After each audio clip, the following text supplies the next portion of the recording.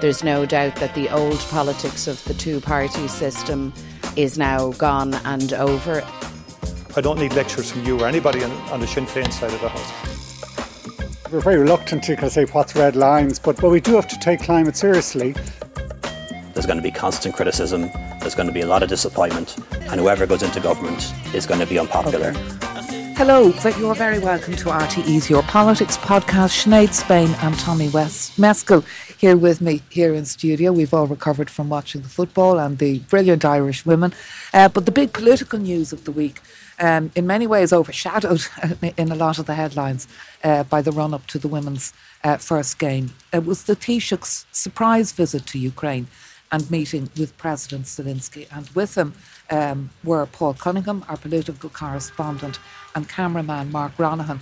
And Paul is now on the journey back. You're actually on the line and you're actually at the airport, Paul, is that right? Yes, in Krakow in southern Poland after an overnight train from Kyiv. So tell us about that, because I saw your tweet that you posted just as you got back over the border, comparing this visit to your last. Yeah, it was a very calm visit to Kyiv. Temperatures around late 20s and people out on the streets, cafe culture. Looks like any other European city, but just a few hours before we arrived, the air raid sirens had gone off. There was a danger of attack from Russian drones, and everyone had run underneath the ground down into the bunkers to protect themselves. And that's the oscillation that happens in Kyiv. It seems normal at one stage, but it is a city constantly under at least the threat of attack, if not attack itself. Now, this unannounced visit, there's a lot of security, there's a lot of preparation, there's a lot of secrecy. Tell me about the run-up.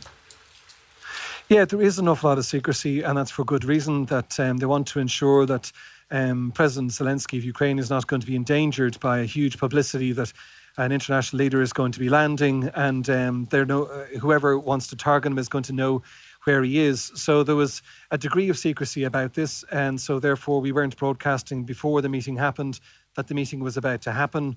And then once the meeting was concluded, then the international media and Ukrainian media were reporting that as a fact.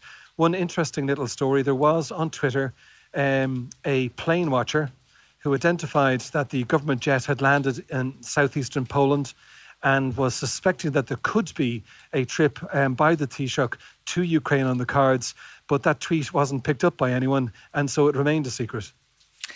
And getting to Kyiv, how does that work? It can be done a number of different ways. It can be done by road, it can be done by rail. It depends on which way the particular security from Ukraine has been organised. In our case, it was going by an overnight train, leaving at 9, arriving there in the morning, and then the second you arrive, then off you go like a bullet on a very packed agenda. And talk to us about that agenda from the Ukrainians' point of view. What were they looking for from this visit from Taoiseach Leo Varadkar?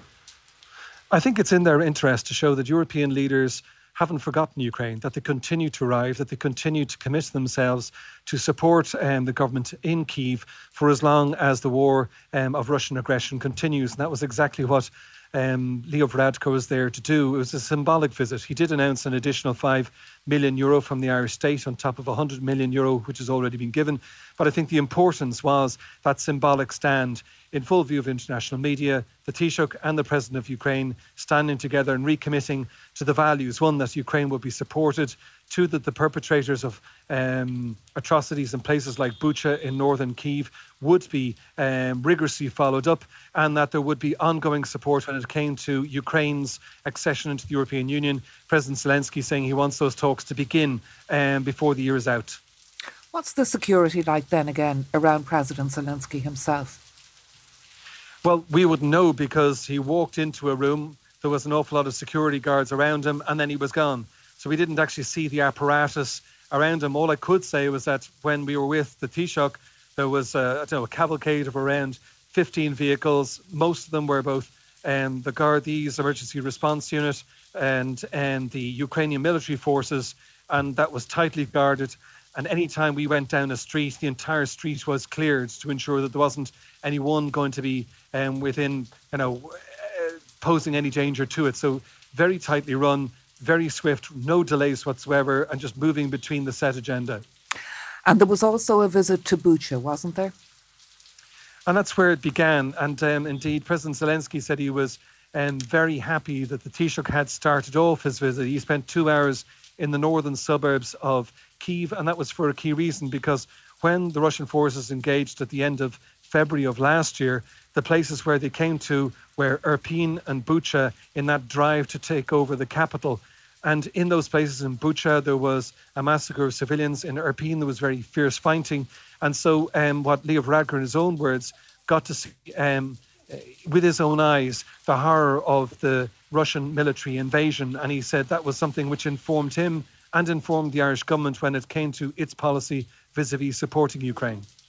One other thing I noticed about the visit, the Ukrainian acting company that were staged a run of Brian Friel's translations here at the Abbey recently.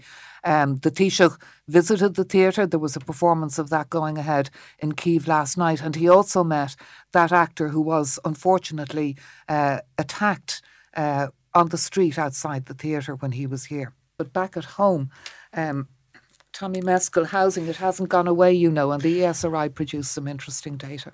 Interesting data today, showing, I suppose, what we already knew and suspected, but confirming a huge fall-off in home ownership for those aged over 40. So what the ESRI has found is that adults aged over 40, 80% own their own home.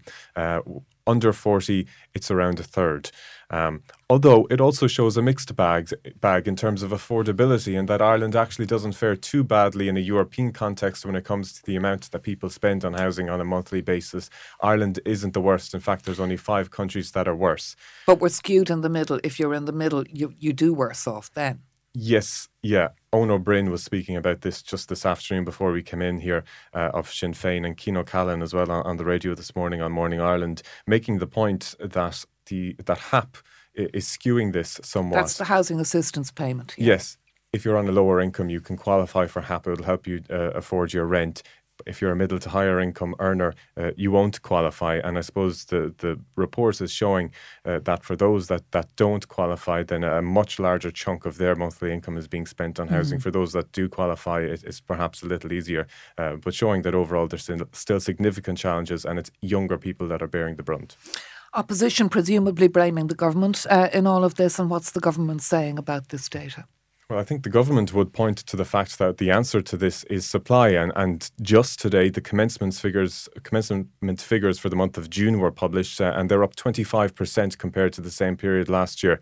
In the first 6 months of this year, they're up 10%. So they would point to that as progress, presumably. But the likes of Sinn Féin that we just mentioned there, Owen O'Brien, they would say that when it comes to affordable and social housing, delivery is just not where it should be. And really, until people can find that homes are affordable, then there's still a lot of progress that still has to be made.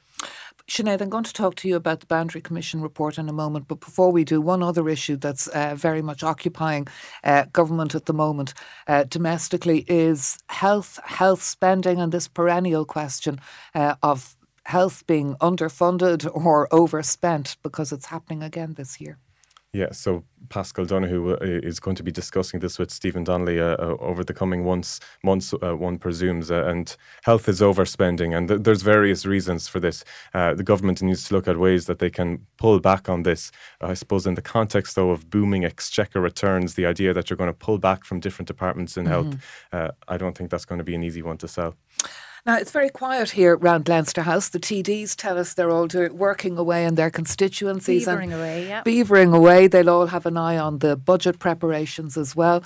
But one thing that will be, I think, required reading for nearly every member of the Oireachtas and every would-be member of the Oireachtas is going to be the long-awaited report on the revision of constituency boundaries. And you've been looking at the submissions they've been getting. First of all, tell us what it is and why it's happening. So basically, the population is growing, the population is changing. We need to have one TD for every 20 to 30,000 people in the country. We're now a country of 5 million people, so we need some more TDs. Who knew? And the government has decided that we should have between 11 and 21 new TDs the next time we go to a general election. So this Boundary Commission or Electoral Commission has been set up. Their job is to look at how many TDs, should it be the 11, should it be the 21, or where in between should it be, and then where should they be elected? So what should the constituencies look like and what should they be made up of? And one of the things they're trying to do is not just do it for this next election that we will have potentially next year or certainly the year after, but also to try and future-proof it, to build in a little bit of flexibility, because it is, I suppose, confusing and it's not ideal if you're changing your constituencies all the time. So to future-proof it in some way. So people could make submissions. The submissions are now closed, but there was more than 500 submissions. A lot of 500? More That's than a lot of 500. interest, yeah. That's a lot of, and there was big, massive, overarching submissions from each of the main political parties.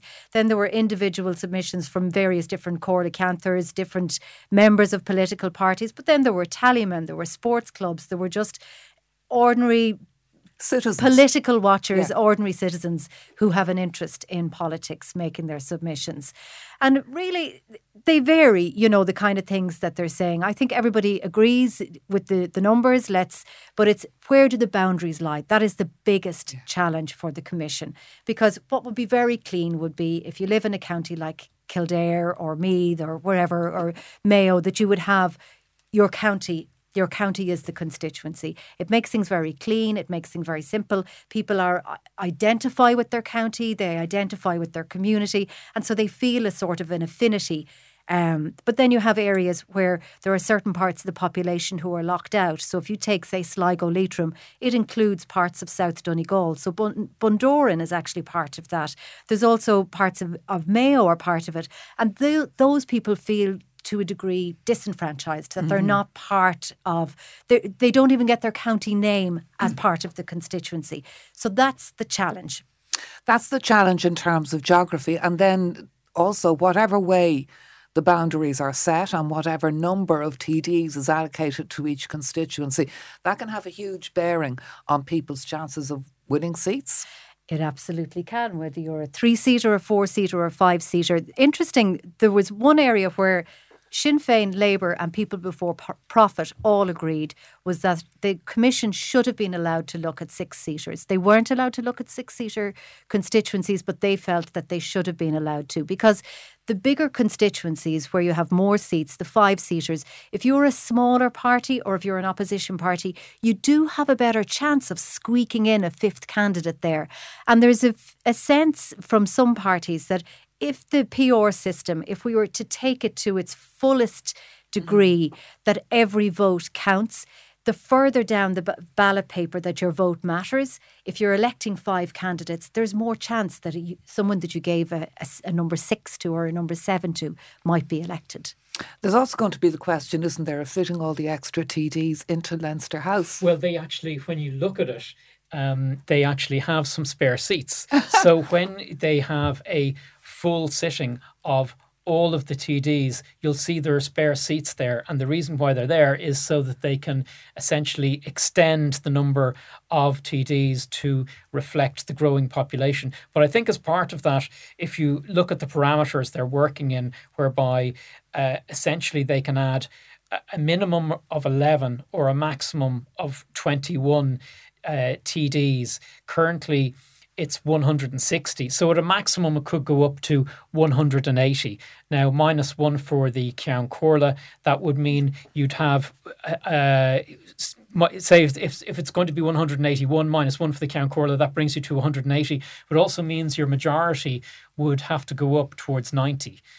So it could make the makeup of the next government that little bit more complicated. If, for instance, on a good day that Sinn Féin, according to the polls, could get 60 seats, they'd need to get another 30 from somewhere to make up a government. If they were the largest party after the next general election, as indicated by the current polls. So it could be very interesting, and it could have a lot of implications for forming the next coalition. And there's also speculation, isn't there, that there are a number of TDs that maybe when they read this report from the Boundary Commission, maybe they'll make a decision that they are walking away and not going to fight the fight in maybe a tougher geographical context. There is certainly a sense that a lot of TDs are holding back on what they will do come the next election, depending on the outcome of this review, because they might find themselves squeezed, and they might just feel that if particularly longer serving TDs might feel that it is an opportune time in which to retire. And we know already, for example, Senator Lisa Chambers has said that she might consider a run for Europe, depending on what is decided on the European constituencies, because we're to gain an extra MEP at the European elections next year, and where that seat will go to could have a bearing on her decision to run. Yeah, and the boundaries may be revised as well with that, isn't that? Or rejigged slightly. Yeah, there seems to be a consensus growing that maybe the constituency of Midlands North West would be the place that would gain that extra seat. And then there could be a review that maybe Laois Offaly could come out of the South constituency, go back into Midlands North West, which it was in previously, and that would be a nice tidy way of making it up. Because they do need to try and keep it tidy without overly redrawing the boundaries. Because that Midlands Northwest, I mean, that's such a beast of a constituency. It really, really is. And it was quite difficult for the candidates, wasn't it? I remember the last time round trying to, cover just such a big area and, very diverse interests. Yeah, I think there's going to be a lot of people keeping an eye on how this all fares out. I was interested in some comments from the Commissioner Mairead McGuinness in recent days in the Irish Times, where she told Naomi O'Leary that she would be keeping a close eye on how that all fared and where the extra seat would go and what impact it might have on that constituency.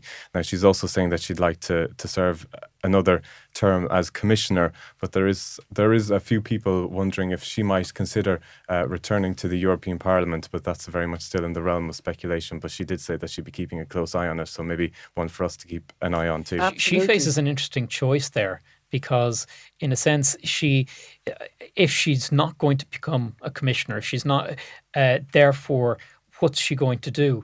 But she's got a strong chance of being re-elected to the European Parliament, given her profile. But in order to do that, she'd have to stand down as commissioner in order to even run. So she's facing a fork in the road. She's also somebody who's constantly, in terms of the Áras and who will be our next president, her name is often mentioned, and one wonders if she does run to be an MEP, is that a way to shore up party support once again and perhaps better her chances of receiving the nomination for the Áras? Again, we're in the realm of speculation here. Well, that's 3 potential gigs. It's been a relief this week, David, hasn't it, that RTE hasn't been making all the headlines. But I'm wondering, is this just the intermission, or it's hardly over?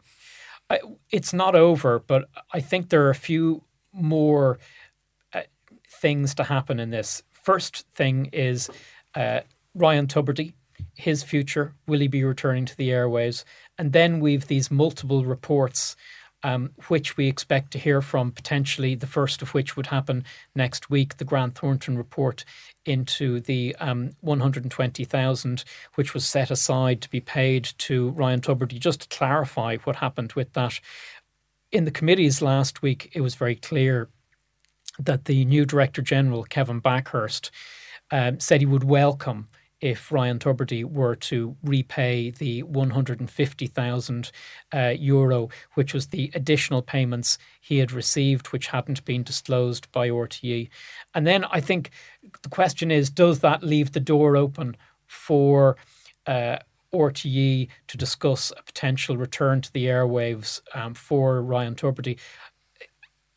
The Director General, Kevin Backhurst, has made it clear that he's received an awful lot of emails on this topic, and they're split evenly between people who believe that he should return and people who have another opinion on it.